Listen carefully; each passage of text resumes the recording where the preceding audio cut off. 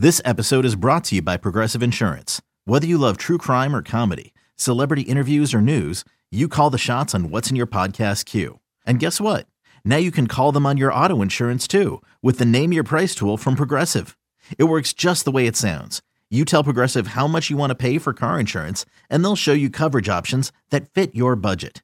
Get your quote today at Progressive.com to join the over 28 million drivers who trust Progressive. Progressive Casualty Insurance Company and Affiliates. Price and coverage match limited by state law. You could spend the weekend doing the same old whatever, or you could conquer the weekend in the all-new Hyundai Santa Fe. Visit HyundaiUSA.com for more details. Hyundai, there's joy in every journey. You want the upper hand in your fantasy football leagues? Then you've come to the right place. You're listening to the Upper Hand Fantasy Podcast. Now, here's your host, Faraz Siddiqui and Zach Rizzuto.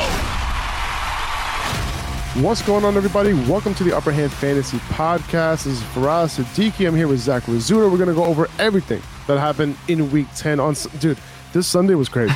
Yeah, it was a lot of things going on. There's so much to talk about when it comes to Week 10 and what the ramifications are moving forward, what the fantasy landscape as we move forward, playoff crunch. This is the time where we're trying to make into the playoffs. We only got week 11, week 12, week 13, week 14 left to make our fantasy playoffs that start week 15. If your fantasy playoffs don't start week 15, you got something to take care of with your commissioner in your league, okay? Yeah. Fantasy playoffs should be week 15, week 16, week 17, and then week 18 shouldn't count, basically. But yeah, it was an insane week, okay? But I got a story to tell, okay? And I'm just going to let you know right now, I am tilting this morning. I'm tilting big time, dude. And, I mentioned on this podcast that I have a wide receiver issue in one of my leagues, right? With Keenan Allen out, Hollywood out, traded away Juju and Curtis Samuel. But I loaded on some potential, right? And this week coming into Sunday, I was like, trying to get some guys with some upside, right? Yeah. So I traded for Kadarius Toney, traded for Amon-Ra St. Brown, picked up Christian Watson. I had all three of those guys in my starting lineup coming into Sunday. And knowing what we know now about Christian Watson and Kadarius Toney, it's like cha-ching, right? Well, going into Sunday morning comes around, I do my lives on Instagram and all that. And right before the games, I started overthinking starting Toney and Watson. And I'm like, man, I'm looking at the free agent pool. I'm like, you know what? Marvin Jones, is in a negative game script against the Chiefs. He's going to be playing all the snaps, right? It's a good matchup. Yeah. Let me pick him up and throw him in there. So I picked him up, dropped Isaiah Pacheco, replaced Kadarius Toney with Marvin Jones. Kadarius Toney goes off, and Marvin Jones didn't do shit. Next, that's not even the worst. Next, Matt Ryan declared the starter. So what did I do? I benched Christian Watson for Paris Campbell. Had him on the bench too. Campbell had a good game. Yeah. But Christian Watson, he goes off for 3 touchdowns. I lost by 15 points. Okay? And I lost Isaiah Pacheco for Marvin Jones. All right? Yeah. So, listen, I could look at this from a lot of different ways. Okay? Glass half empty for us. You suck. Okay? You overthink everything. You had it right for a whole week, and last minute you had to change it, right? And you dropped Isaiah Pacheco. Pacheco gets all the run.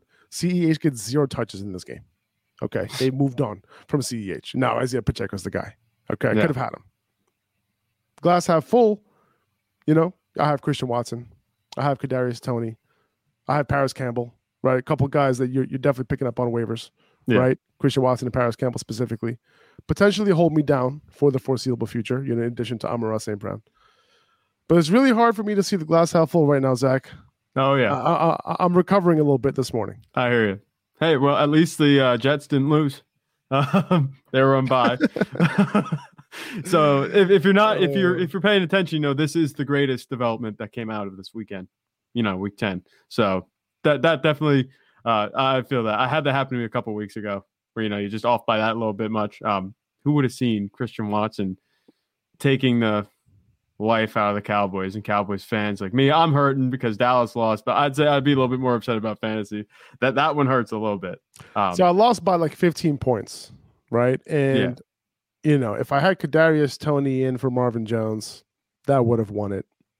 If I had Christian Watson in for Paris Campbell, that would have won it. Yeah. So, not feeling so great on this Monday because, decisions like that, especially last minute ones where you're just like, what the hell were you thinking, dude? Yeah. I think I was off the high of my 2-hour lives on Instagram. And I'm just like, whatever I do touches the gold. Yeah. It's all good, man. Overthink it. It's okay. We have all been there. So it's not like, this is anything that we feel for you. But I think, with those Instagram lives that you're saying that you do, I think that might be information overload. And you actually might have let yourself be convinced otherwise, just talking about it. The more you talk about it, the more you overthink. If you just step away, take your hands off of everything fantasy football and let it go, that might have worked out better for you. Which that's what I kind of try to do because I got screwed over the same way a couple weeks ago where I was looking at my lineup. I'm like, I got to make this last minute switch. And then I got screwed over. I forget exactly what it was, but I'm looking towards the future. I'm hopefully going to be riding a 2-game win streak. I'm coming back. I was 3-5. I might be back to 500. Wait, are you back to 500 in our league? Yeah. If as long as Jalen Hurts doesn't explode, okay, we should be good. Dallas Goedert has like a 40-ish point cushion to work with. So, okay. Yeah. I like that. We're I like there. that. Now, yeah. I'll say this, like my process was a little bit messed up yesterday. I had a friend come over and that friend is in our league. So I think he sabotaged me. That might be it. Yeah. I think this was a case of the meddling sabotage. Yeah. He came in and I was, listen, I put out a lot of fantasy content. Is this the guy you were playing against? No. Okay. I can't do, right? I wish it was because I wouldn't have asked him for any advice. Right. Yeah, and I just wanted his opinion, listen, I also get opinions from other people too, right? It's just, I don't have all the answers. Not. So the expert. But I'm like, hey, listen, man, like what do you think? It's like, yeah, I think you're right, man. Marvin Jones. I'm like, all right, whatever. Anyway, yeah, I can't get over it, dude. I can't. Hey, I can't. It's too bad you didn't pick up Zay Jones or have Zay Jones to start him. He actually had Zay Jones was available. I would have picked him up, and yeah, he had a decent day. Wrong Jones brother. I know they're not brothers, right? They're not brothers. Boy. They're not brothers. Yeah. Brothers. But 2 Jones. All right. Yeah. Anyway. All right. Let's move on. Here we go. All right. Let's move on. Time to talk about what you came here for. All right. Let's get it going, man. So we'll get into all the injuries. We'll get into everything that happened on Sunday. But let's start with the not the London game, but the Germany game. Okay. Yeah. Rachaad White ends up starting the game for the Bucks. He leads them in rushing, 22 carries, 105 yards. He was an every down back for that first drive. Then they him and Fournette kind of rotated, on a drive-by-drive basis. And then Fournette got hurt in the middle of the third quarter with that hip injury. He has a hip pointer injury, nothing too serious. He could be back. They have a bye this week. He could be back the week after. But Fournette, obviously had a bunch of rushes as well. And then he got the touchdown too before he got hurt. But this is a very interesting situation because we heard rumblings of Rachaad White kind of getting some more run. He ended up starting the game. He looked good in this game. He broke off a couple big runs and Tom Brady was pretty excited. He showed some visible excitement for Rachaad White. Fournette also threw that interception to Tom Brady and one of the most amazing looking plays you're ever going to see. Yeah. Tom Brady was like literally out on a route. And if you call it that, slipped and the defender picked it off. Hilarious. But this backfield is interesting, man. It's getting to the point where this is probably going to be a 50-50 split, at the very least moving forward. Or, you're going to have a 1A, 1B situation, but you might not be able to know who's going to be the 1A and who's going to be the 1B, on a week-to-week basis. But for now, if you have Rachaad White, things are looking pretty good because you're going to potentially be able to start him moving forward. Yeah, definitely. And with Leonard Fournette, the injury, I'm not sure how bad that's going to be or, what that's going to look like long term.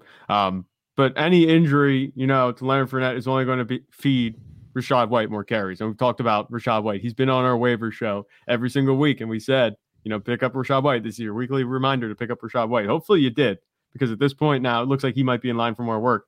And he looked good. He didn't have any receptions, which was kind of disappointing, for me. But as far as him carrying the ball on the ground, he looked explosive, very good. I think that he showed the upside that he has. He will have a higher ceiling once the receiving work comes.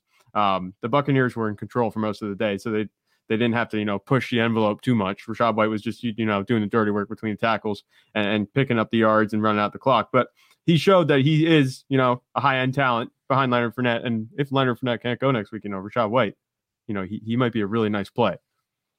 And then going back to what you said about Tom Brady, I don't know if you saw the tweet that he put out afterwards, because if I don't slip on that route, quote unquote, that's Randy Moss over the top. I didn't see that. I didn't see it. I did see Fournette tweet out a picture of him throwing the ball saying QB2.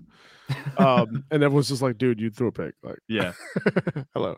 Trying to be Christian McCaffrey. Oh, and then, it's funny because the Bucks official Twitter account also commented on that, just saying, like, Lenny. Yeah. It's kind of funny. Yeah, social media fun. But, going forward, you might be able to start Rachaad White, as like an RB2. The options, are in terms of like what the range of outcomes are going to be, like it's all over the place in terms of this backfield. But you might have two starting options here. Rachaad White did run a route on 50% of dropbacks. He didn't receive a target in this game, but, the 50% of dropbacks is legit. With Tom Brady, he's known to check it down a little bit. So we could see those days ahead for him. Yeah. So if you have White, you're feeling good. If you have Fournette, you're not feeling as good.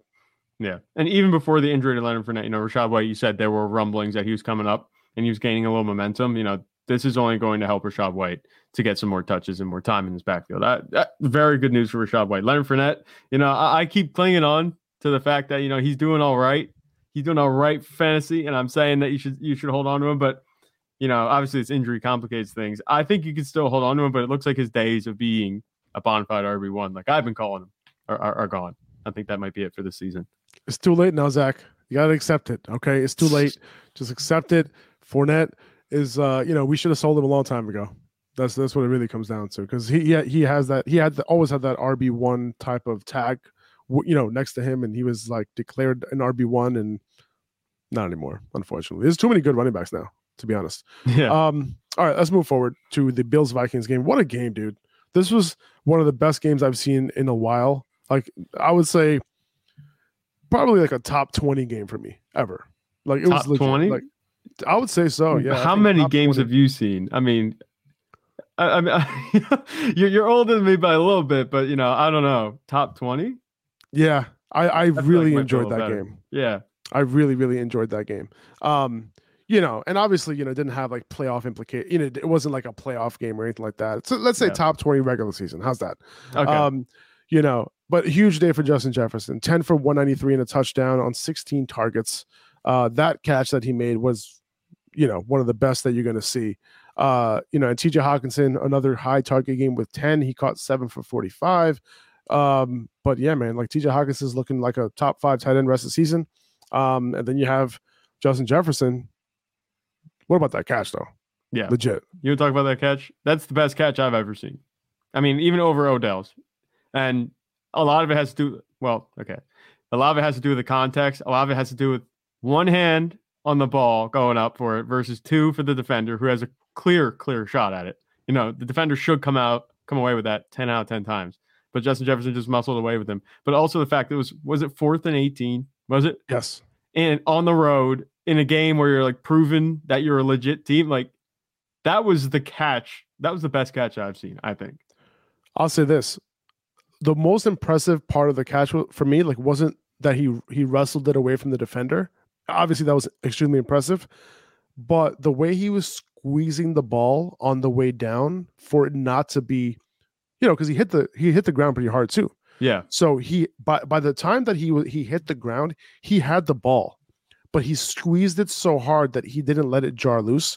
Right. Where it was in a situation where that ball should have been jarred loose. That it should have hit the ground, and he was squeezing it so hard, opposite of gravity, and the ball didn't come out. And I was just like, dude, like that was legit right there. So yeah, are you talking about when he's coming down? It looks like he's palming it.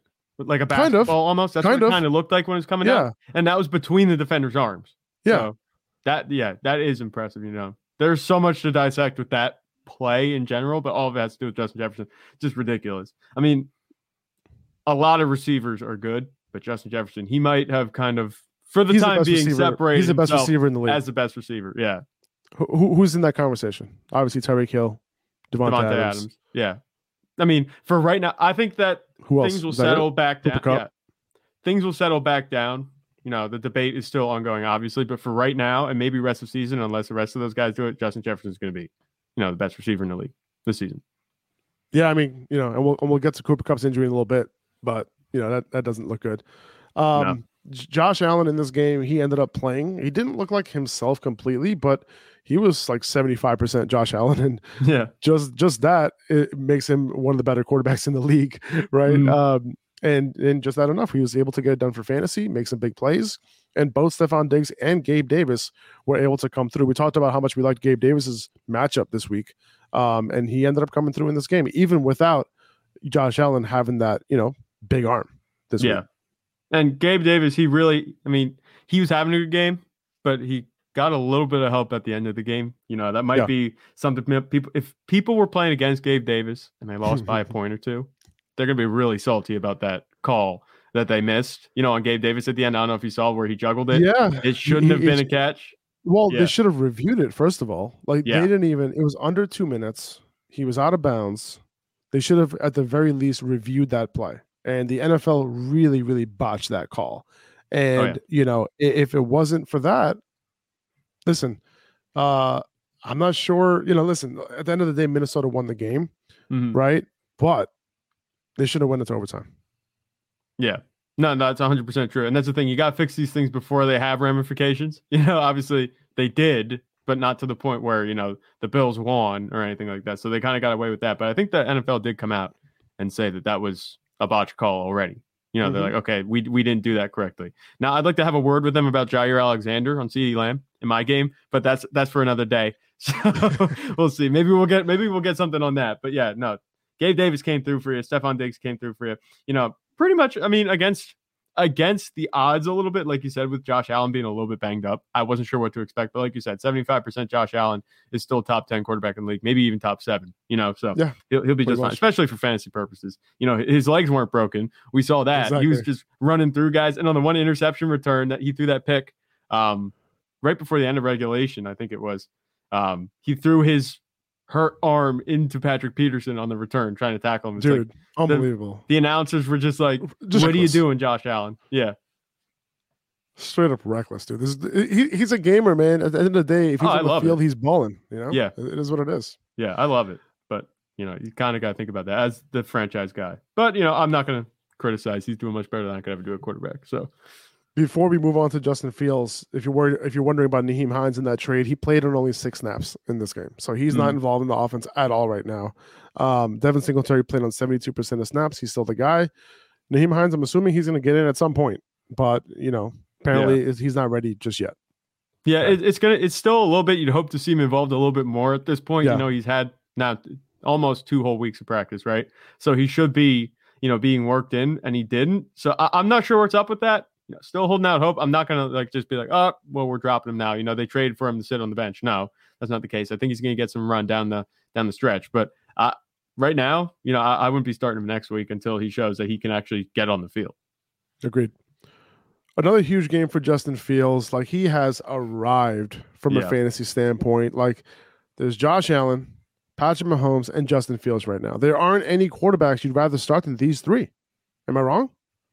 No, none. And I'd argue that Justin Fields has looked the best and the most dynamic, the past 2-3 weeks, even over the other 2. I mean, Josh Allen is Josh Allen. For sure. Maybe but not. Obviously, for the rest of the season, though, is there another quarterback besides these 3 that you'd rather have? No, not at all. And the way Justin Fields is producing, it's ridiculous. It's Lamar Jackson-esque, He's this year's Lamar. He is running the ball a ridiculous amount, 2 straight games now of 145 plus yards on the ground, and then 3 total rush touchdowns over that span. 2 rush touchdowns of over 60 yards over these past 2 weeks, 1 in each game, and just ridiculousness from Justin Fields. This is the upside we were hoping for, and it's a bit ironic. It sucks that they're losing these games, but it's also great because, that means it's a close game the whole way and he's going to be playing the whole time. Yeah. The game script has been perfect. That was a good game too. Yeah, it was. It was really good. I was hoping that Justin Fields, he got a chance with the ball at the end of the game, just like he did last week. He had a chance to put some more points on the board, but both times they fell short. But I don't put any blame on Fields as far as losing the game. He's doing everything he can to give them a chance. And, at the end of the day, good for fantasy, but man, he's also fun to watch. You watch him. Man. Like that play where he was getting sacked and it looked like he didn't even go down. Like his knees hardly bent. Like the guy was supposed to go down for a sack. He just escaped that thing and scrambled. I'm like, yo, this dude is something else, man. Like he almost had that touchdown too on that left side. I'm just like, I'm just like shaking my head. I'm just like, dude, I cannot believe that Kadarius Toney just scored. Oh boy. Anyway, moving on. Khalil Herbert, he hurt his hip in this game. He left the game and didn't return. Monitor that. If he's out for any amount of time, Montgomery gets a big upgrade. We don't know the severity of that injury just yet, but I would assume Montgomery would be up near 80%, 90% snap share if Khalil Herbert, were to be out for a game or two. Cole Kmet with another 2-touchdown game, his second 2-touchdown game in a row, 5 touchdowns now in 3 games. He's looking like one of Justin Fields' favorite weapons right now. Yeah, and that's really all it comes down to. Tight ends are fickle players, especially the way they produce. And with Justin Fields dialing into Cole Kmet, at this point, you can be starting him because he's not throwing, even though he has Darnell Mooney. They traded for Chase Claypool. It's funny. They trade for Chase Claypool. They're like, here's a new weapon for you. He's like, all right, let me use the guy that's been on the team the whole time. Let's just throw to him in the end zone multiple times. Cole Kmet, he's been a really good fantasy starter for you these past few weeks. I'm not sure how sustainable this is. Obviously, the way he's catching the ball, he didn't have many receptions. Only 4 receptions and 2 of them were touchdowns. I don't trust that to hold up. But as long as Justin Fields, they're running the, RPO. They're running the bootleg, rolling him out. Tight ends tend to get open on those types of plays. We see that across the league. I think that Cole Kmet can be a nice starter for this moving forward.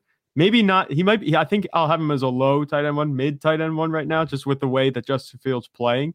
But I'd temper expectations with him. I don't think his ceiling is too high, but I think this has the potential to kind of even out this target distribution because Cole Kmet's getting hyper targeted, even over guys like Darnell Mooney and like you said, like we said, Chase Claypool. So, Cole Kmet, what he's doing right now, good. Start him until you can't. Pretty much. He's still low in tight end 1, but a guy that you're going to be able, you're fine putting him in the lineup, given the landscape, just like you said. A guy that wasn't even on the radar now is. So just another option. He was on the radar week 1 and then quickly fell off the radar for 7 weeks. Yeah. On the other side of the ball, Amon-Ra St. Brown, he accounted for 44% target share. That led to catching 10 passes and 11 targets for 119 yards. He got a little banged up in that game, hurt his ankle apparently, needed help to the sideline, and then miraculously 2 plays later came back into the game, and then they just ran him on a 2-yard run for some reason. But if you were wondering why you were buying low, this is why, right? And he didn't even score a touchdown yet, so those are coming also. But this is the type of production you should expect from Amon-Ra St. Brown moving forward. 10 for 11. 119 yards. If you caught a touchdown, balling. Okay. Yeah. And in PPR league, balling. Just keep expecting this moving forward. Yeah, as long as he's healthy, we said I'm not sure if anything's going to come up with that ankle this week, but as long as he's playing, I think you can start him regardless. There's no reason to worry. Don't overthink it. And like you said, that he's a pretty solid wide receiver 1 when he plays. He might be mid wide receiver 1 at this point. If he could just stay a little bit healthier, I think I'd have him as a high end wide receiver 1. But that's out of his control and our control. Let's just hope for the best that he stays healthy. His upside is high-end wide receiver 1. But right 100%. Now, the way his health just being a little bit off, I'll leave it. I'll temper expectations that way by having him as a mid wide receiver 1. If Cooper Kupp, is actually, if he's injured and, apparently the reports are that he could have a high ankle sprain. Right. Yeah. It seems like there was reports that it could potentially be a fibula fracture, but it seems now that it's not a fibula fracture, but that's considered the worst case that would have been. They kind of ruled that out. So if it's just a high ankle sprain and he's going to be out for several weeks, you're going to obviously be ranking Justin Jefferson 1, Stephon Diggs, Justin Jefferson, Tyreek Hill, Jalen Waddle as those top 4 guys. And Amon-Ra St. Brown is going to be there, like you said, like mid wide receiver 1, right? Yeah. In that conversation, right? And Ja'Marr Chase will eventually come back. He'll be in that conversation as well. It'll be kind of like that. And I prefer Amon-Ra the rest of the season compared to Ja'Marr Chase if, assuming he gets healthy at some point. Yeah. DeAndre Swift had 7 total touches in this game. Yeah. Only 31% of snaps. Cannot be trusted right now. We talked about this last week, that it's really, really hard to trust him. And listen, I'm selling him if you can. It might be tough to sell him, but I don't think it's too tough to sell him. It wasn't tough to sell him this past week. People were selling him left and right for good stuff. And every time somebody asked me, like, hey, should I sell DeAndre Swift for this guy? I'm like, yeah. For the most part, I'm like, yeah, do it. But he did score a touchdown. He somewhat saved you, right? And at the end of the day, man, he's in a red zone package, pretty much. Like, that's what he has right now. And he's not getting much of that. And, you got Justin Jackson playing over him in a lot of key situations. And it's not what you want to see. And I don't know what is going to be the indicator for us to be comfortable putting him in our starting lineup. I know a lot of people did this past week. Yeah. But, it's just tough to play him right now. It really is. I'm starting him just because I'm in shambles at running back in our league. My running backs have had a extreme fall from grace. I had Rashad Penny, and he got injured or wasn't able to get Walker, and then DeAndre Swift, he's injured for a long time. And I want to chalk it up to injuries and say that this is why, but time doesn't pass without him getting at least a little bit healthier each week. He's getting the same workload every week, and I don't know why Justin Jackson's getting just as many touches, in pretty, relevant situations throughout the game. I don't know why that's happening. Jamal Williams obviously is doing his thing. For the first time with Jamal Williams, we saw him score just 1 touchdown. So now we can't expect 2 touchdowns from him every week. But DeAndre Swift, he got that touchdown. That is all you have to hang your hat on with him. No touchdown, you're looking at like a 1-point performance, 2-point performance. Is that what it was? Depending, especially if you're on PPR. It's tough to trust him moving forward. I'm not sure if I would start him next week. I'd have to wait until he actually shows up and gets a decent workload to be starting him again. The confidence is kind of shattered at this point with him. 100%, man. Can't start him right now. He had 2 points before that touchdown. Juju Smith-Schuster suffered a concussion in his game. Keep an eye on him through the concussion protocol this week. It didn't look great, right? He had, I'm not a doctor, but it didn't look good. He got rocked on that play, and he might have gone unconscious even. Yeah, that's what it seemed like to me. But, monitor his status. My guess is that he'll miss a game, but he might not. It's possible that he doesn't. Just make sure that you have an alternative going into next week. Yeah. Kadarius Toney, as I mentioned multiple times, he ended up getting some run. He was extremely efficient. 90 yards from scrimmage on 6 touches. And he looked good doing it, man. Yeah. He looked good. He ran around on only 43% of dropbacks. He was targeted on 29% of his routes. Pretty high number. And as the dropbacks can, obviously, you want him to run more, higher rep percentage on the dropbacks, but the fact that he was targeted on 29% of his routes show that they want to use him. And when he's on the field, they're going to use him. And as he continues to show more, and after this game, you have to think his playing time goes up even more. I know that many people might want to chalk it up to Mecole Hardman being out. That probably helped. Yeah. They might want to chalk it up to Juju getting hurt, MVS getting banged up in this game as well. But, it's at the end of the day, like, these are the type of guys that end up earning targets. He definitely earned targets, in this one. He even faked a hamstring injury going into the end zone, which is absolutely hilarious. Yeah. Trolling the Giants on that one. But that other grab that he had, pretty much double covered. He had 2 defenders draped on him. Patrick Mahomes throws it to him on the sideline. He goes up and gets it. Amazing catch. He could be special in this offense. Yeah. And this is the way you look at it. We know the talent that he had. He wasn't supposedly able to stay healthy in New York, but obviously that's not the case. He's now in Kansas City doing his thing. This is a really nice weapon. We haven't seen too much of him, so, you want to temper expectations a little bit, but what we're seeing is very, very encouraging. It looks like he could be like a really strong weapon. I kind of looked at him running around, and he's the closest thing that the Chiefs have to Tyreek Hill, I think. Since they've had Tyreek Hill, the speed, the twitch that he has running, obviously he's not going to be on Tyreek Hill's level, I don't think, at any point, but I think that he's the explosive type of player where, Patrick Mahomes is going to be able to make him super relevant. If he gets just a little bit more time on the field, he's going to show why he was a first-round pick out of Florida. And what was it, 2020? I think that's what it was. He looked. I thought, listen, man, I'll be straight up. I thought it was the worst draft pick of all time. I was not a fan of Kadarius Toney at all coming in. I was like, this dude doesn't know how to run routes, whatever. But hey, man, now, and he's proven it that when he's on the field, dating back to last year, he gets targets and he looks good. It helps that he's in an Andy Reid offense too. That's also working for him. You say about the route running, they will scheme him open if he can't run the route to get open. But going to the Giants, you're not going to be able to evaluate his talent, especially with Daniel Jones up there. You're not going to know what the upside is.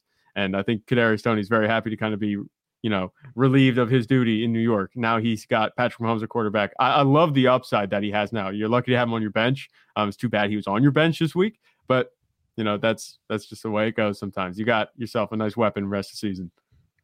For sure, man. Yeah, I do. I guess that's a good way to look at it. Don't worry. You can recap Kadarius Toney. If you're gonna make me recap Christian Watson, it's gonna make me really sad. Well, another guy that I don't want to recap right now because I dropped him Sunday morning was Isaiah Pacheco. He led the backfield for 16 carries to 0 for Clyde Edwards-Helaire. Seems like there has been a drastic change at this point with Clyde Edwards-Helaire getting no touches in this game, even though he seemed completely healthy. It was basically a two-man backfield. Pacheco being the early down guy and McKinnon being the passing down guy. And Pacheco outsnapped CEH 35-4. Yeah. CEH, odd man. You could probably drop him at this point. Yeah. He's definitely droppable. With the amount, it's funny, they have all these running backs and none of them are going to separate from each other. Obviously, Clyde Edwards-Helaire has kind of fallen down the ladder a lot. But Jerick McKinnon and Isaiah Pacheco, they're ground game and run game. That's pretty much what they're using. You could telegraph what they're going to do to the defense, depending on who's on the field, unless both of them are on the field. But Isaiah Pacheco, he's the run guy. Jerick McKinnon, he's the receiving guy. So right now, Jerick McKinnon has the upside. Patrick Mahomes is throwing the receivers and the tight ends. They're a pass-first offense. You can be excited a little bit about Isaiah Pacheco, just a little bit with Clyde Edwards-Helaire at this point being a non-factor. So there's reason to be encouraged by what we saw yesterday, but I'm not going to get too caught up in the hype. He ran for 82 yards. He fumbled it. So he ended up with a pretty meager performance. I think he had like single digits, 7 points, something like that, depending on how your fumbling scoring is. I'm not overly excited because it's just he's the ground game back in a passing offense with Patrick Mahomes at quarterback, but he can definitely fill in for you for some of the rest of these bye weeks. And as a flex, if you need him, he's a desperate flex. Yeah, I always call him like an upside RB3. Like he won't be in my top 24 most weeks because the buys are pretty much, over in terms of like buy Mageddons. But CEH is going to be, he's out of this rotation. Now, the fact that it's a two-man rotation, it makes Pacheco way more fantasy relevant than he was before. So something that you wanted to see if you had Pacheco. I don't. Yeah. Christian Kirk comes through once again. 9 catches for 105 yards and 2 touchdowns. Christian Kirk has won me a lot of money this year. Him, I bet on him every week. I bet the overs on Christian Kirk every single week. Like especially when he has a good matchup. I bet on him, and I bet on my boy from Cleveland, Donovan Peoples-Jones. This dude has been winning me money all season, all week long. He had a big game, almost 100 yards receiving for him. He led them in targets as well. Going back to Christian Kirk though, we had a field game like this, right? And he did. We talked about this a lot.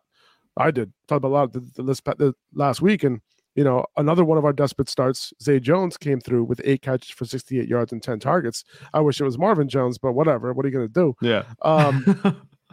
But yeah, man, Christian Kirk getting it done once again, and he's doing his thing. He's easily the favorite target, and in good matchups when teams are not good against slot wide receivers, he goes off. Yeah. Christian Kirk, he's still firmly as I might even put him as a high wide receiver too, just the way Trevor Lawrence has been playing a little bit better. You said this was a good matchup. We talked about that, and it turned out that was the case.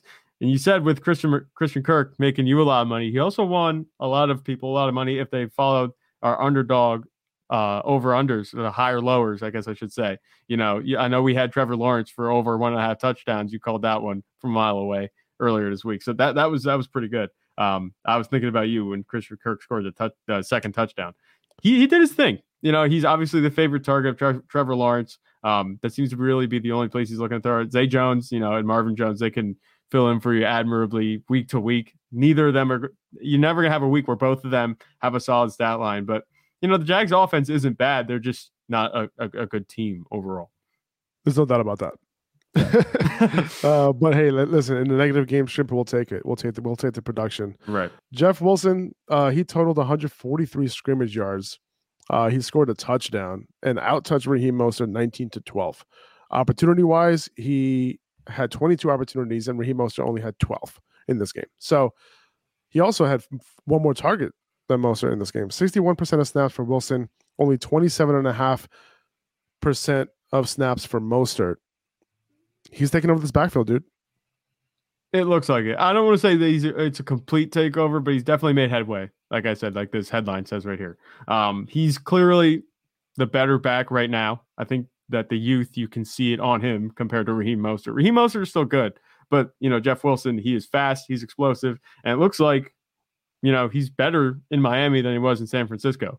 The way they used him, I know we were just talking about how this Dolphins offense was going to be pass first. These guys might not be too relevant, and they proceed to turn around and give them both a bunch of carries. They both get rushing touchdowns, like just to spite us. We were talking about the Dolphins offense being pass first, but Jeff Wilson, he's looking like he's actually a good starter, and Raheem Mostert can be a flex player for you if you need it. But Jeff Wilson, I think he might have entered RB2 territory with that performance. Jeff Wilson is an RB2 rest of season. Raheem Mostert is a upside flex play, but if you can, I would try and sell Mostert in a package right now because his performance in this week was a little fluky. Only 27% of snaps. He's not going to have this type of performance. I think he scored like 18 PPR fantasy points or something like that. So I wouldn't expect this moving forward. Tyreek Hill and Jalen Waddle both had considerably down days given their standards, and the production ended up going the running back's way. So Jeff Wilson, the fact that he is the guy, the clear 1A in this backfield, I would move Mostert while you can. Yeah. He had over 8 yards a carry, Mostert did. So I'm not sure how often that's going to happen. Only 8 carries, like you said. It might be, I think it's overproduction at this point. And like you said, Tyreek Hill and Jalen Waddle were really quiet by their own standards. I'm not expecting touchdowns going to be this distributed. But Tua still had a good day. So that's worth noting. Yeah, absolutely. I mean, who caught the touchdowns? I saw Trent Sherfield catch a touchdown. So that one was a little bit, interesting to see. But do you think Donovan Peoples-Jones is going to be on waivers anymore? Like he's been on a waiver wire list every week for like 8 weeks now.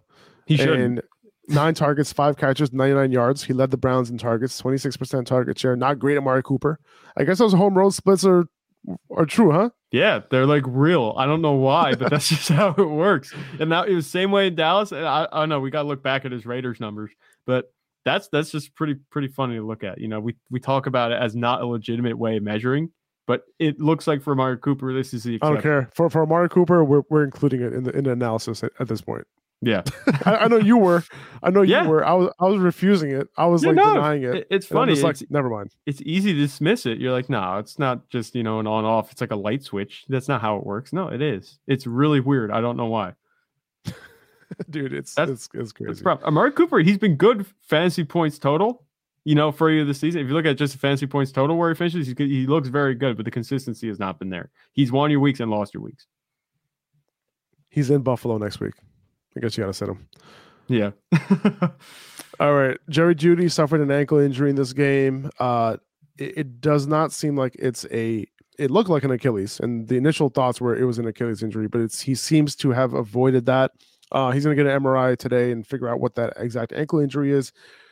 Who knows what it is? It was a weird injury. Like it didn't seem like a high ankle. Could have just been a low ankle injury that just looked worse than it was. Hopefully that's the case. We'll find out more. But in the meantime, Courtland Sutton ended up with going 6 for 66 on 11 targets. He'll get a big upgrade if Jeudy were to miss time. Greg Dulcich as well.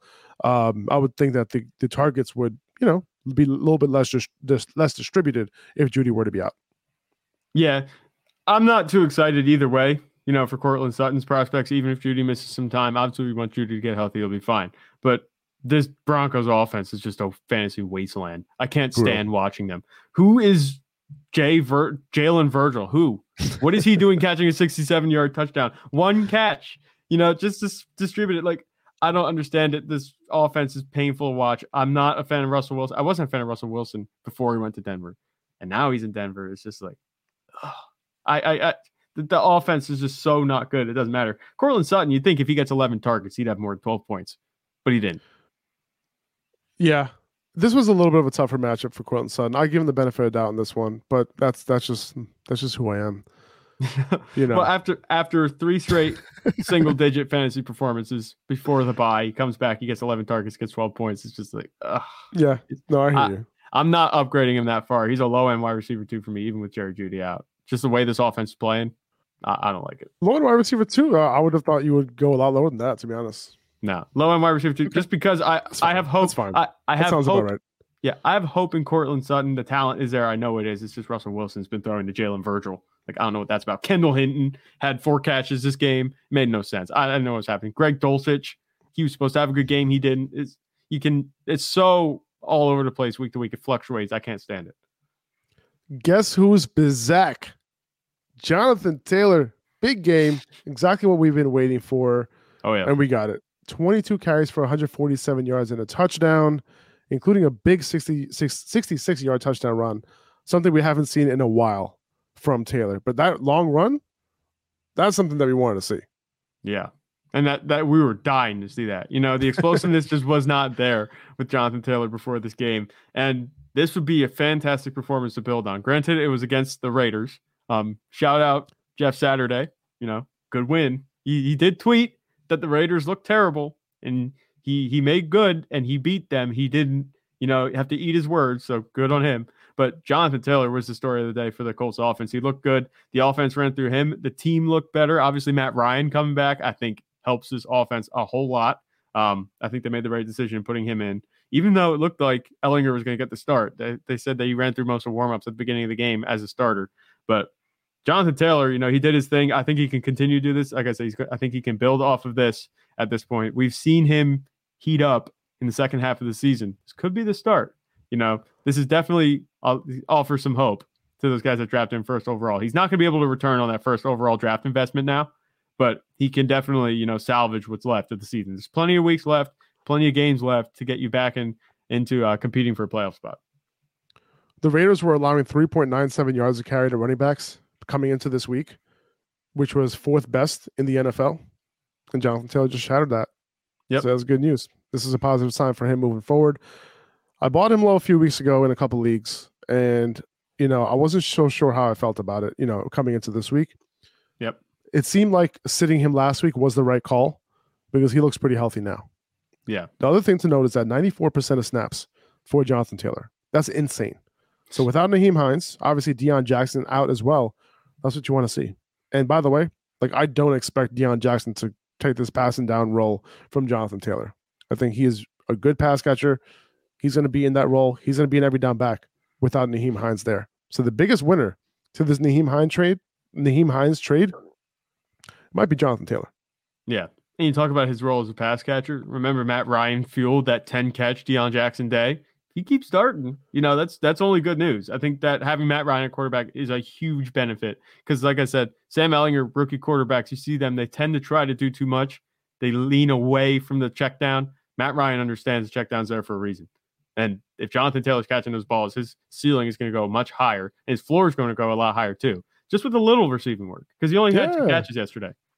100%, man. And with Matt Ryan back, he was declared starter like a few minutes before the game. I wish we knew that going into Sunday, but hey, what are you going to do?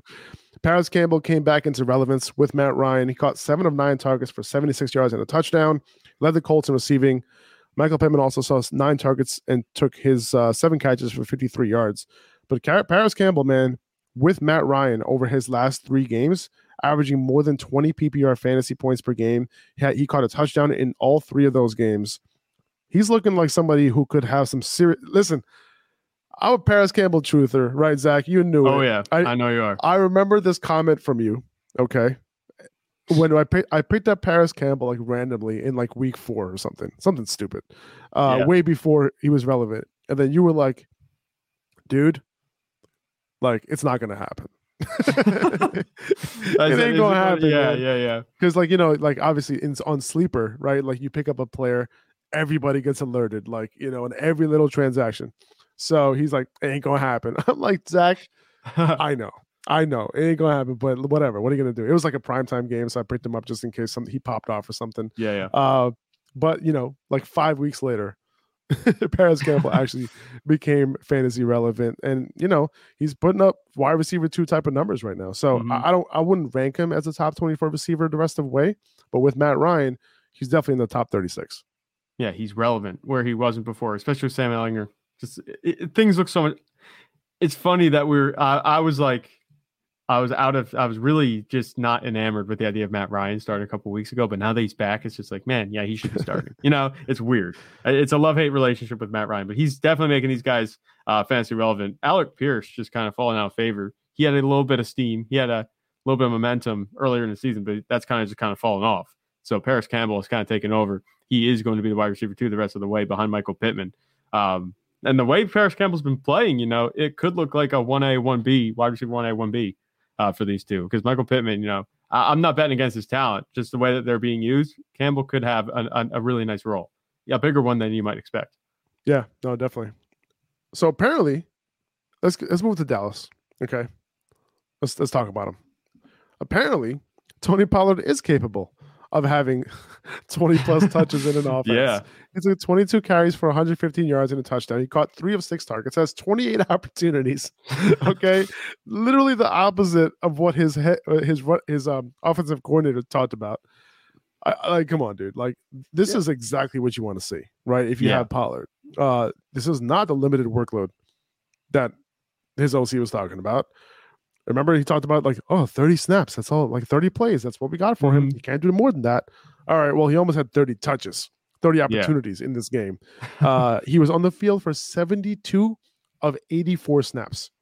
Okay, so he was the bell cow. He was huge. He was the bell cow for the Cowboys in this game. Quite the surprise for me, and went against everything we heard from the coaching staff lately about Pollard. So if you have Pollard, boom, he's right back up to the elite handcuff that he was. Who knows if Zeke will be back next week, but even if Zeke is back, Pollard obviously is still in play as a potential RB2, right? Yeah. And, if Zeke is back, sure, he might get the first crack at touchdowns, but at the end of the day, Pollard, looking like a great player. And if Zeke were to ever go down again, Pollard is back to that top 5, top 6 potential. Yeah, I feel like the momentum has to be swinging towards Tony Pollard at this point. The question was about whether he could handle the workload. He just proved it. Granted, they went in overtime. So he got a little bit of extra time to register those touches. But we just talked about in the episode, I think last week, the rankings episode, I said that, Pollard hasn't cracked the 16 opportunities threshold this whole season. Well, he just crushed it. So this is awesome for Tony Pollard. You can see I put in the headline, wow, he breaks the 20 touch threshold. I wasn't expecting that at all, his usage. Malik Davis, obviously, he's just a guy. I think at this point, they have him behind him just to rotate in. But I thought they'd have a little bit more of him mixed in. Tony Pollard looked really good. Obviously, things were looking great. I mean, I'm talking about my Cowboys offense. I'm talking them up. Things got slow in the fourth quarter and on. But, in the 3 quarters before that, Tony Pollard was doing his thing. If he scored one more touchdown, took a couple more carries, I don't doubt that he gets another touchdown. He had a good day for you anyway. I'm not sure if Zeke's going to be back next week. I thought he would play this week, especially after the bye. They might be taking it really easy with him. But at this point, I think even once Zeke is back, Tony Pollard has to get more carries. I'm upgrading him a little bit. Yeah, I think you should, to be honest. And CeeDee Lamb, finally had his big game with Dak. It's what you want to see, man. Caught 11 for 150 and 2 touchdowns on 15 targets, 33% target share. The dude's balling out. He did his thing in this game, and that's what you want to see, man. Dak, just keep passing the ball to CeeDee. Give him those targets. So that's what we saw this week. Yeah, this is what we've been waiting for, CeeDee Lamb. I think it's going to continue at this point because now they have a little bit of continuity. And the way that he's getting targeted, he's had a fantastic target share the whole season. The production finally caught up to it. I think this is going to continue to be that way because I think that it was pretty obvious that outside of CeeDee Lamb, they're missing talent at wide receiver. Obviously, Michael Gallup came back, but he just hasn't looked the same. If Odell Beckham Jr. might be in the cards for Dallas, I'm not saying you sell CeeDee Lamb high, but I think at this point, even if Odell does go there, CeeDee is going to have a role that's going to keep him in the wide receiver 1 conversation like he is right now. 38 points. I'm not sure he's going to reach that every week, but he has a really nice floor for you anyway, just the way that he gets targeted. So he's a solid wide receiver 1 moving forward. Like I said, I'm not sure if he's up in that upper echelon just yet, this was really encouraging that he might be able to take that step the rest of the way. He's got a good matchup next week against Minnesota, but I think that he should have a much better second half of the season than the first half. And we knew, CD was capable of that, right? But we didn't know what Christian Watson was capable of in the NFL. And now we do. 4 catches, 107 yards, 3 touchdowns, and 8 targets. And that accounted for 40% target share. And remember, Allen Lazard was playing in this game. Okay. So no coincidence that, this was Aaron Rodgers' best fantasy game of the season against the Dallas Cowboys, right? A good defense. This is also his first 3 touchdown game of the season. He hasn't had that many games with multiple touchdowns this year. Watson is a must pick up on waivers this week. How many, Zach, you might have paid attention to our league. How many times did I drop and pick up Christian Watson over the last 3 weeks? Just a lot. A lot. Probably because I picked him up, then he had a concussion, dropped him. Picked him up, had a concussion, dropped him.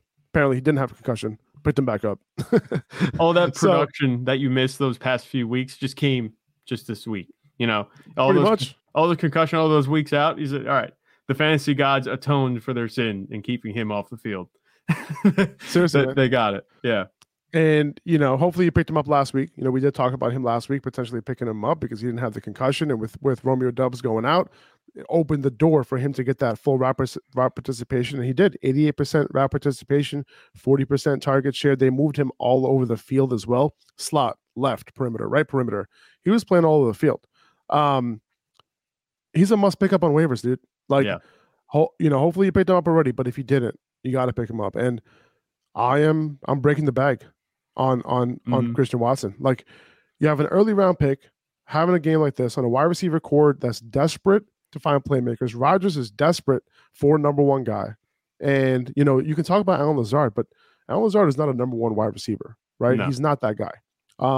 He's been getting it done, like he's been getting like the touchdown here, 50 yards in a touchdown, high yardage games. He's been having good games this year, but he never really broke that ceiling, right? Yeah. Christian Watson did in this, in his first game back against a good defense. So whatever fab I have left for me to wide receiver, I'm unloading it all. These are the types of bets that I want to make. Will Christian Watson have 3 points next week? I don't know. But maybe, that's not really what. Maybe, yeah, sure. But in terms of what kind of bets you want to make, this is the type of bet you want to make. Yeah, look at Christian Watson and tell me who else on the waiver wire you'd rather have. There's nobody with the upside like him at all. So it's not really a question of can he do it. It's just is there anybody else you'd rather have on the waiver wire? You're not going to have that. Chances are he's on the waiver wire unless you're for us, where you pick the only other guy, that you would consider is Paris Campbell. Right, because Paris Campbell at this point, he was dropped over the past couple of weeks. He's around 50%, rostered across platforms, so he's available in a lot of leagues. Who would you rather pick up this week, Christian Watson or Paris Campbell? Christian Watson. And is it close? No, Christian Watson in a heartbeat. It has to be. And did you see Aaron Rodgers? He was fist bumping. He was fist bumping. So that's what I'm saying. So that is an indicator to me. I mean, obviously, he's had a couple of games. Romeo Doubs was able to do his thing, but they weren't winning those games. But when you have Aaron Rodgers fist bumping and the Packers are winning and Christian Watson's catching 3 touchdowns, you think there might be a little rapport there? You think you might trust him a little bit? I know we talk about trust all the time with Aaron Rodgers and his receivers, but this one looks like it has the best chance of sticking. So Aaron Rodgers, you have Aaron Rodgers throwing the ball and his wide receiver 1 is on waivers. You wouldn't let that go in any other situation. 100% agreed, man. So if you're wondering, hey, can you continue this? That's not the right question to ask. The question is, should I make this bet? The question isn't, should you make this bet? You will. The question is, what is his ceiling? Have we seen it? That's what I think. Just the rest of the season. If the Packers need to make a playoff push, Aaron Rodgers, he only threw 10 passes at halftime. That's what it was. He had thrown 10 passes. And then the second half, he picked it up, and Christian Watson went off. So, if they start getting back to the passing game, they've been, leaning on A.J. Dillon and Aaron Jones a lot because the passing game has just been stagnant. If they found this, weapon here in Christian Watson, he could actually help to bring balance to the offense, restore balance to the force. 100%. All right, let's move on to Cooper Kupp, dude. Unfortunately, he suffered an ankle injury. It doesn't seem great. We talked about this a little bit earlier, but I think they ruled out the fibular fracture. That's the hope here. it's could be a high ankle sprain. That's what it seems like, and it might be a bad one. This would be terrible, obviously, but it looks like he is going to miss some time. Not what you want to see, especially in a game where he couldn't get anything going with this other quarterback, unfortunately. But if Kupp does miss time, this offense is going to be like straight trash. But it's possible that we see Skoranek, right, in better situations, maybe playing in the slot in that Kupp role and not putting up Kupp numbers, but maybe he'll be able to have some 6, 7, 8 catch games. Maybe not for 100 yards, maybe for like 50 or 60. It's possible he becomes like a PPR magnet type of guy. Allen Robinson might get some more targets too. Like, I'm not betting on a whole lot of targets, but it is possible that Allen Robinson, can potentially move up in that, get that 8, 9 target range, be that guy, right? But not be efficient with it. That's kind of how I look at it. Tyler Higbee maybe as well. Maybe he can have a higher route participation moving forward. He caught 8. He got all 8 of his targets for 73 yards in this game. He only ran a route on 60% of dropbacks, which is not a number where you want to start him. I benched him too. Matter of fact, I benched him. You know what? I benched him in the same league that we talked about earlier. Mm-hmm. I benched him. And who'd you start? Great matchup. I started Evan Ingram. Evan Ingram. Yeah. How many Jaguars did I start, dude? Such a bad decision. Too many. Yeah, I'd say too many. I played against him in one of my other leagues. The guy had Dalvin Cook, Justin Jefferson, and TJ Hawkinson. Didn't go well. Yeah. Oh, it didn't go well? No, it didn't. Justin Jefferson had 35. Dalvin Cook had 23. TJ Hawkinson, he had 14? Oh, it didn't go well for you. Oh, no. Yeah, no. I played against it. I was like, it's one thing to load up on Vikings. Yeah. It's another thing to load up on the Jaguars. You know what I'm saying? I guess that's true. Yeah, I hear not so great. Not a great idea. If I played Tyler Higbee, I probably would have won that game. But let's move back. Enough about me. Yeah. He only played 60% of dropbacks is not a number that you want to start a guy, but he was targeted on 33% of his routes. Okay, which is kind of insane. Not something that's sustainable. But there's a chance that route participation goes up now. If Kupp is out for a while, they don't really have that many targets. And they might have to depend on Higbee to catch some balls and not block as much as he was. Yeah. And Van Jefferson came back. He had the touchdown. But he's another weapon that they've had. He's been there a little while. He might have a little run, once Matthew Stafford comes back. I'm not overly excited about any of these Rams pass catchers in the first place. Cooper Kupp was the offense, and now that he's out, I'm not sure what this is going to look like. Ben Skoranek can do his best Cooper Kupp impression. He looks like his stunt double out there, but he really does. I'm not sure. I'm not betting on that. If there's any receivers I think that's going to be relevant, it'd have to be Allen Robinson. Outside of that, what? I don't know why you got me cracking up on the stunt double joke. Like that's what he looks like. It's hard to hold it in. It's so true because every time he's number 18, right? Yes, it's just ironic. Yeah, every time he catches the ball, I feel like it is Cooper Kupp. So while I was watching the game, I'm like, wow, Kupp's having a great game. But no, it was Skoranek getting targeted. Yeah, yeah. Look at that target share. Cooper Kupp's getting. Ben Skoranek 7 targets. It's like, man, I don't know. He's been there a while too. They've used him behind Cooper Kupp. It's going to be interesting to see because Cooper Kupp has he's played the majority of the games, these past few years. We don't know what this receiving core looks like without Cooper Kupp in it. I don't think, like I said, anybody's going to jump out and dominate target share, but there's a chance you could have new relevance in terms of fantasy receivers. None of them have the upside Cooper Kupp has. None of them have the floor Cooper Kupp had. I think that the best that you can see here is maybe a mid wide receiver 2 if Allen Robinson can get things going. Outside of that, it's going to be wide receiver 2s and 3s all day. I feel like Allen Robinson probably won't even be a wide receiver 2. I doubt it. He'll probably be a wide receiver 3 at best. Kyren Williams made his debut. He was second in snap share behind Darrell Henderson, so I continue to stash him, through next week to see if his snap share grows. He was the passing down back. Only 1 carry for 9 yards, 3 catches for 30 yards, so 4 touches, 39 yards. Pretty efficient in a terrible offense. So, I would hold on because he could potentially, leap up to the 1A next week, maybe. Yeah. Zach Ertz hurt his knee in his game. They believe his ACL is intact, but he'll get an MRI today. It could be an MCL injury. We'll see, but it looks like he is going to be out for some time. Trey McBride played almost every snap after Ertz went out, so he'd be the guy to pick up off the waiver wire if you need a tight end. Just a reminder: McBride was the best tight end prospect from this year's draft. Maybe the best overall tight end from this draft. Dulcich, and you can argue that Dulcich and Isaiah Likely were better pass catchers, but the guy who won the award for the best tight end in college football. That was Trey McBride. Yeah. Christian McCaffrey. Let's talk about Christian McCaffrey real quick to close out the podcast. His usage with Elijah Mitchell back is not what CMC managers want to see. Mitchell led the backfield with 18 carries. I think leading the backfield is not a good statement. That's not really what happened in this game. But he did outperform McCaffrey on the ground. 18 carries for 89 yards. CMC had 14 carries for 38 yards, but caught 4 of 6 targets for 39. Not ideal. No. They both had 19 opportunities. You know, a couple of notes on this, right? A little bit more context. CMC, you know, he was still second in target share on this team. Brandon Ayuk had 21%. No, I'm sorry. CMC had 21%. So very solid for a running back. 66% of snaps for McCaffrey.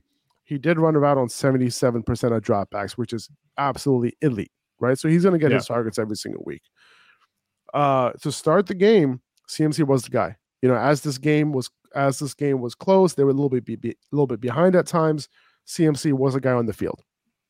Later on, towards the end of the game, with the game script changing a little bit, it was Elijah Mitchell getting the carries, right? So at the end of the game, that's really when Elijah Mitchell was getting his carries. And Christian McCaffrey, you know, they kind of like, I would say they limited him, you know, in that game because they were like, you don't have to take these hits. That's how I saw it. It makes but still sense. Like this, it makes sense from a football perspective, but this definitely hurts Christian McCaffrey's fantasy value. Not that you're trading him, but no, you're not. You know, and I'm sure this backfield will evolve like as we go, but it looks like we can't expect like bell cow usage that we saw with CMC in Carolina, you know, as long as Mitchell's healthy. Yeah. There were 7 goal line snaps for the 49ers. CMC had 5 of them. We obviously saw a goal line touch for Mitchell, you know, near the end of that game. He failed to convert. But it does look like Mitchell has some standalone value in games that we think the 49ers should be winning in because he is that early down complement to McCaffrey. But McCaffrey, as long as these games are close in the beginning of these games, he should be the guy on the field. Listen, you know, you drafted McCaffrey to be what? To have that 35-point potential, right, in PPR leagues. With this, you know, we might not see a whole lot of that, right? This is a good offense, good offensive line, all that. He's you know, he's going to get his points, but I had him ranked as the RB1 this week. Yeah. Against the Chargers. He's not going to be ranked as an RB1 next week based on this usage, right? He might be ranked top 5, but he ain't going to be RB1 or RB2. This is uncharted territory for Christian McCaffrey. You know, the whole time he's with the Panthers, he was the guy. You know, now he comes in the 49ers, and for the 2 weeks that he played, you know, he was the guy. And now Elijah Mitchell's back. I think the 35-point potential is still there, but it's going to be really difficult to get there. He's going to have a really efficient day to get to that point. His floor is much lower, I think, at this point. His floor before was elite. You know, I think it was like 20 points. For me, in my mind, I feel like he could score 20 points very easily. Elijah Mitchell getting all these carries. It's one thing if Elijah Mitchell gets like 7 or 8 carries, 9 carries. He got 18 carries. He out-carried Christian McCaffrey. It's just like they clearly have roles that they want to use these guys in now. Christian McCaffrey isn't going to be removed from the RB1 conversation because of Elijah Mitchell, but he's going to slide down just a little bit.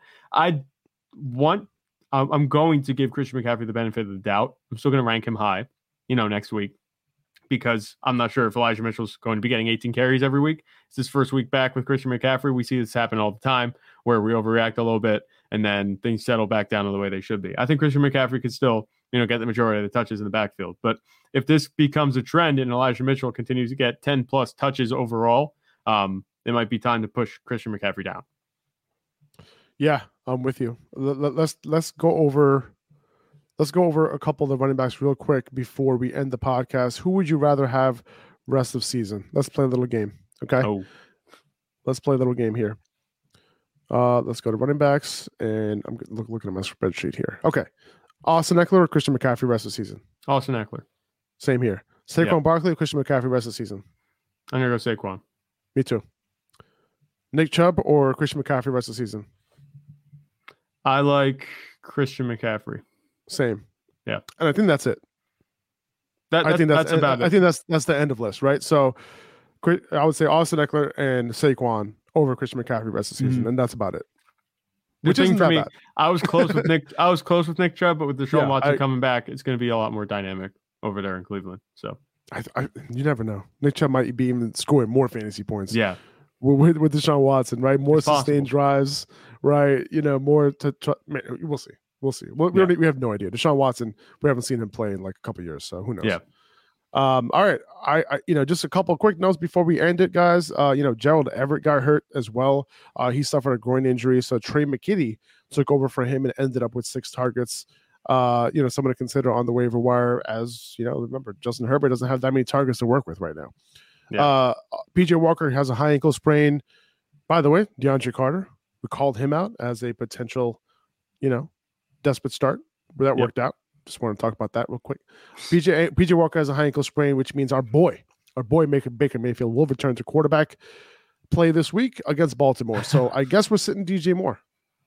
Yeah, I guess you have to with Baker Mayfield playing. That's the way it's going to be. Yeah, more targets available. With Robbie Anderson and Christian McCaffrey out, so he does have more. He's a better play than he was when those guys were on the team with Baker Mayfield. Yeah, but still, not ideal. Anyway, moving forward. All right, guys, appreciate you guys. Have a great week. I hope this helps you guys moving forward. We're going to be back with our waiver wire show tomorrow at 9 a.m. Eastern time, right here on YouTube. But also, make sure you catch us on Spotify, Apple Podcasts, wherever you find your podcast. This will be up. So we appreciate you guys. We'll see you tomorrow. Peace.